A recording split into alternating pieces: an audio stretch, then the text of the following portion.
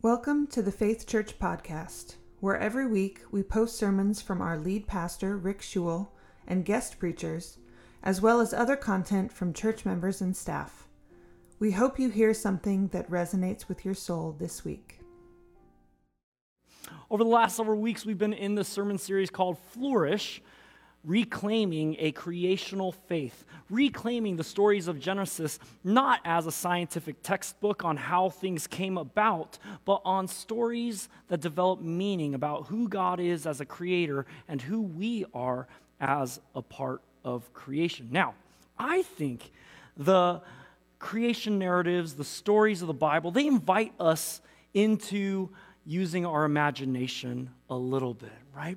I think it's always great as Christians for us to engage our imaginations when we read the scriptures, to fill in between the lines, to really fill out the picture of what the scripture is painting for us. Now, it's really important that as we use our imaginations that we don't get confused and start thinking that our imaginations is scripture. That's where a lot of Christians get a little mixed up here. But we are invited to dream with God about what's taking place in Scripture. One of the things that the Scriptures asks us to dream about and think about and entertain is this idea of the Garden of Eden. Here is this beautiful, perfect place where everything is ordered rightly. It's the dream that God has for creation. It has land that is rich with gold, land where the resin has a perfume smell. I don't even know what that means, right? But the Bible asks us to use your imagination. What is a land that is fertile, that is surrounded by rivers, look like? One of the other things that the Bible asks us to kind of imagine is what would have happened had that garden been everything? What would have happened if Adam and Eve had never eaten the apple? What would creation be like, untouched by sin, evil, and death? The Bible asks us to imagine these things. It was one of my favorite things to imagine when I was a teenager in Sunday school and youth group growing up, imagining what would happen if Adam and Eve had never eaten the apple. As a teenager, I just thought, it would just be like a naked vacation all the time, right? It would just be like naked volleyball and relaxing and nothing to do. But as I matured a little bit and I continued to engage this question of what the world would be like if Adam and Eve had never eaten the apple, I started thinking, you know what? Actually, I bet there would be clothes, because clothes are a good thing. They aren't inherently evil. Clothes aren't inherently sinful. Clothes protect us from the elements. Shoes on our feet are pretty important, I think. And so I think in a world without sin, there would be clothes. There would be garments that wrap us up in beauty, that have self-expression. There would be shoes. I think that there would be clothing. Would there be houses? I think there would be houses. I think that there would be places that we want to separate ourselves from the elements, to be comfortable, to enjoy ourselves. Would there be transportation? Can we imagine transportation untouched by sin? I kind of think that there would be, in some way, shape, or form. We would figure out, because the earth is big and we want to see different parts of it. And so can we imagine transportation untouched by evil or sin? Would there be jobs? Would there be work? That's a good question. When I was young, and this is always the question that we ask children, what do you want to do when you grow up? Which I think is a pretty rough question for young kids, if I'm being honest. We are so focused in on work. When I was asked as a first grader what I wanted to do when I grew up, I had no answers. And so we're sitting around in this circle, and I'm starting to sweat bullets about what I'm going to be when I'm growing up. And there was a girl, her name was Emily, and I was a little smitten with her. And when it got around to her, she said that she wanted to write children's books. And so when it came around to me, I said, amazing, I want to illustrate children's books. You and I. But I never really wanted to work. In fact, the idea and the dream and the thing that I thought was beautiful is the idea of not working at all. Wouldn't it be great to not work? I asked my Facebook friends last week, what was the worst job you'd ever had? And 60 people commented quickly. If ever you want to give a space for people to complain, go to Facebook. And what was interesting is probably 3/4 of all the complaints were about jobs that had to deal with food, farming, food industry, restaurants, food service, all these things. One of the grossest jobs I thought was one person said, I had to clean the test tubes and the petri dishes in a biological lab. I have no further questions. I do not want to know what you had to touch. Jobs are such a drudgery. Jobs are such an ugly thing. We can't wait to escape jobs, escape into retirement, escape from this life of jobs, escape to the weekend, escape to vacation. Pastor Rick, don't tell me that there were jobs in the Garden of Eden. Actually, a lot of times when we think about the Garden of Eden, we think the first commandment is do not eat the fruit, but that's not the case. The first commandment is to tend the garden. In God's vision for the world, there is work. There are jobs. There are things to do. But can we imagine work untouched by evil and sin? That's the trick. In fact, when the prophets envision the next world, the world to come, Isaiah 65, when he says, I see a new heaven and a new earth, God is making all things new. There will be no more weeping. There will be no more pain. There will be no more sorrow. Lions will graze with cattle. This scripture seem familiar to you? Part of that vision also includes, and people will build their houses and live in them. What are you saying, Pastor Rick? There's going to be jobs in heaven? Yeah. And the good ones go fast, so you better sign up quick. I don't really know. I don't really know if there are jobs in heaven, but I do know that in the Garden of Eden there was work, and that work was a good thing. It wasn't work that was a fallout of sin. When Adam and Eve eat the apple and God comes in and he takes the legs away from the snake and has all these problems and everything's different, everything's changed, he says to the man, Adam, you're going to work the ground and the ground won't cooperate with you and it will be toilsome and it will be hard. The fallout from sin in this world, the fallen world, the fallout is not work in general. The fallout is drudgery. The fallout is hating work or creating work for somebody that makes their life a living hell. That is the fallout from sin, not work itself. Work itself is a good and a beautiful thing. I see some of you retired people here. You're looking really smug. I got bad news for the workers. I got bad news for the retired people. There is no concept of retirement in the scriptures. Yeah, go ahead, look it up. I'll wait for you. There is no idea of escaping work into retirement. There's no idea about saving up so much money so that one day, thank goodness, you'll never have to work again. In fact, Jesus tells a parable warning against doing such things. Interesting. Retired people, there is still work for you. I just got good news for you. You're just not going to get paid for the work that you have to do. Which gives you a sense of freedom because there is work to do. In the scriptures, it's not about work as this terrible, ugly thing that we have to escape from into the weekend, into vacations, into retirement. But working is part of what it means to be human. Working is part of what it means to be human. Remember last week, the word for ground or soil or earth is Adamah, and the word for human is Adam. Human literally means to be a groundling, to be of the earth, to work, to be a part of the soil. And so the scriptures is saying, human being, who you are is part of who you are is working the soil. You were created to work, but it is a good and a blessed thing. It's part of who you are. In an agrarian culture, everybody's work involved the ground. Everybody's work involved what happened to the plants, to the fruits, to your farm.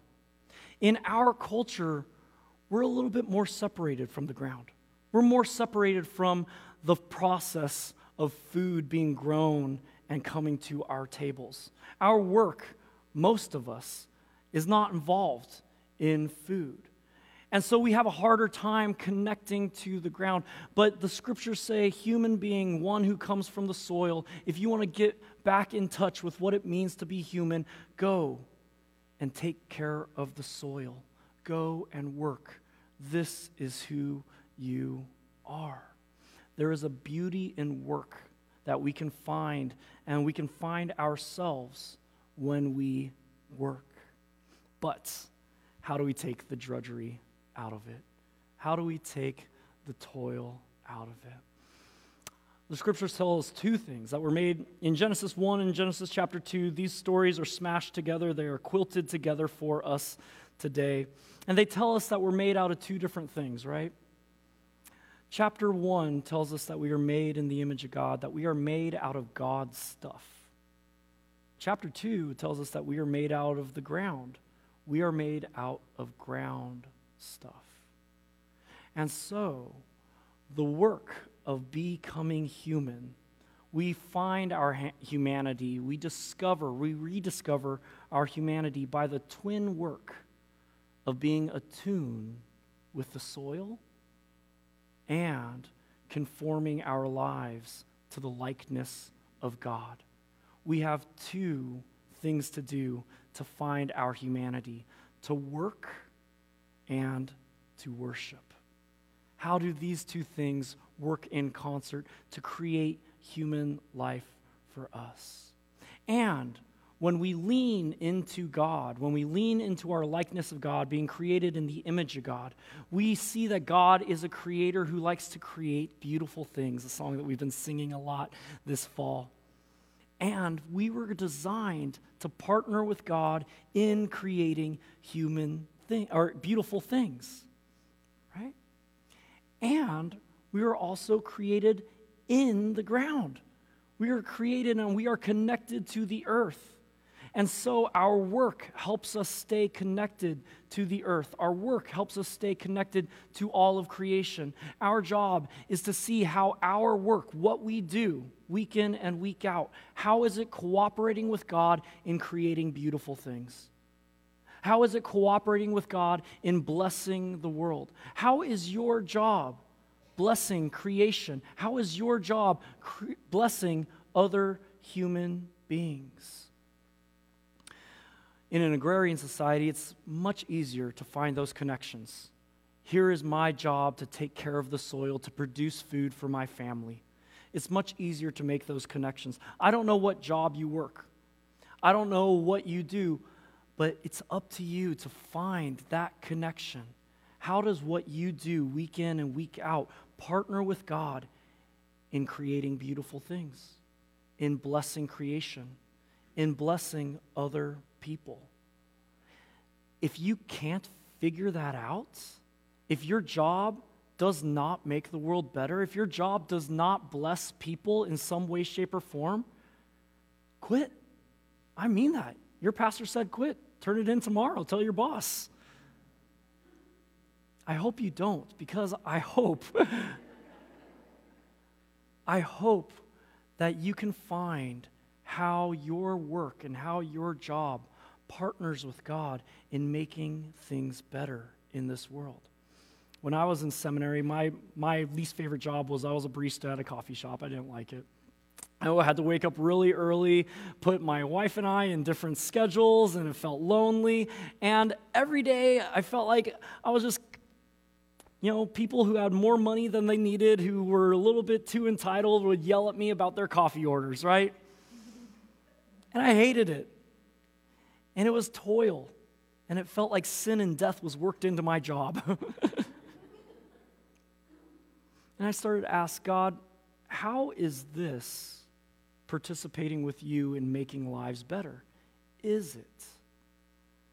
Would you show me, please?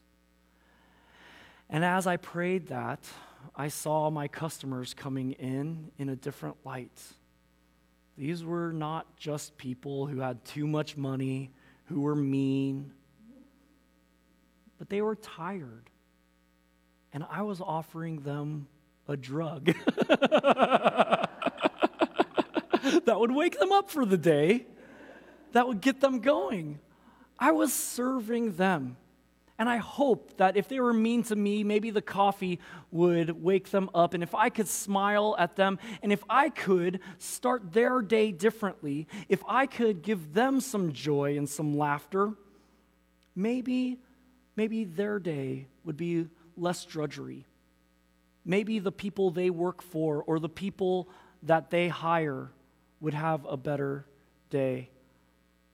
With this in mind, this is such a silly joke, I can't believe I'm telling it. But with this in mind, one woman who was a regular customer who was always mean, she walked in, and I was trying to have a different mindset. And she walked in and she said, give me a large Ethiopian. And I said, I don't think he's here today. And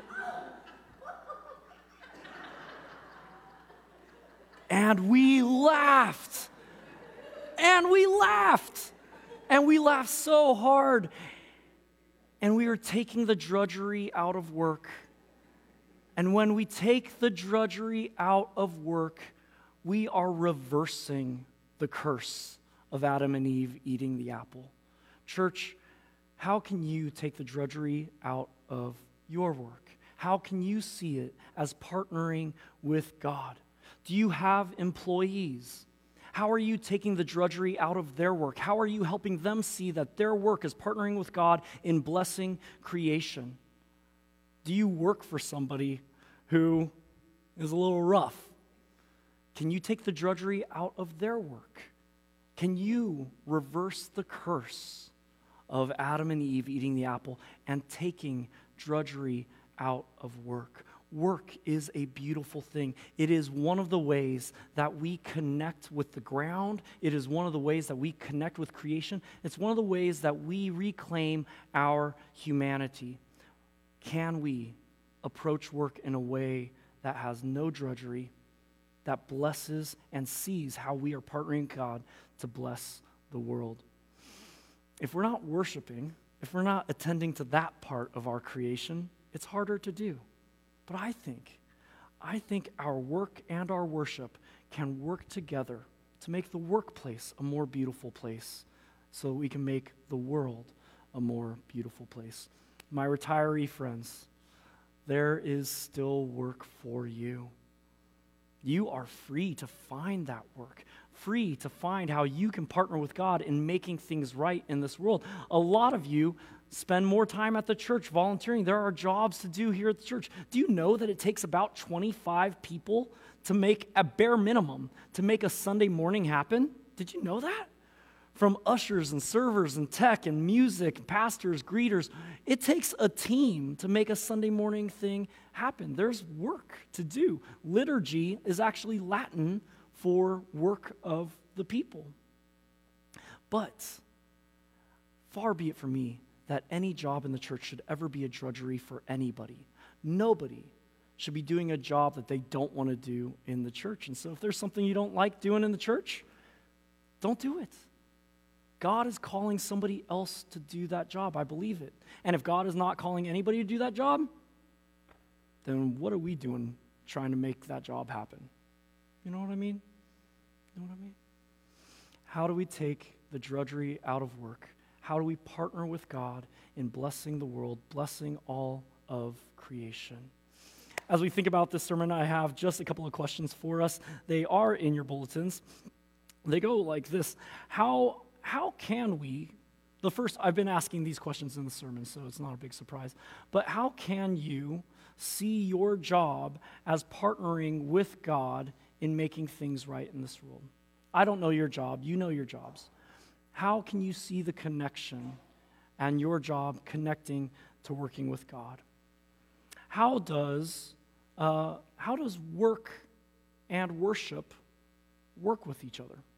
How do those things play in your lives? Are you attending to worship? Are you attending to work? Are you finding your humanity in these things? And then finally, what drudgery do you need to take out of work? Who is working in a way that is hard, is bad? Back to my Facebook list, a number of them talked about their hardest jobs were out on the farm, and a number of them said that their hardest jobs were in the restaurants, in food service. How do we, as people, make food service job less drudgery?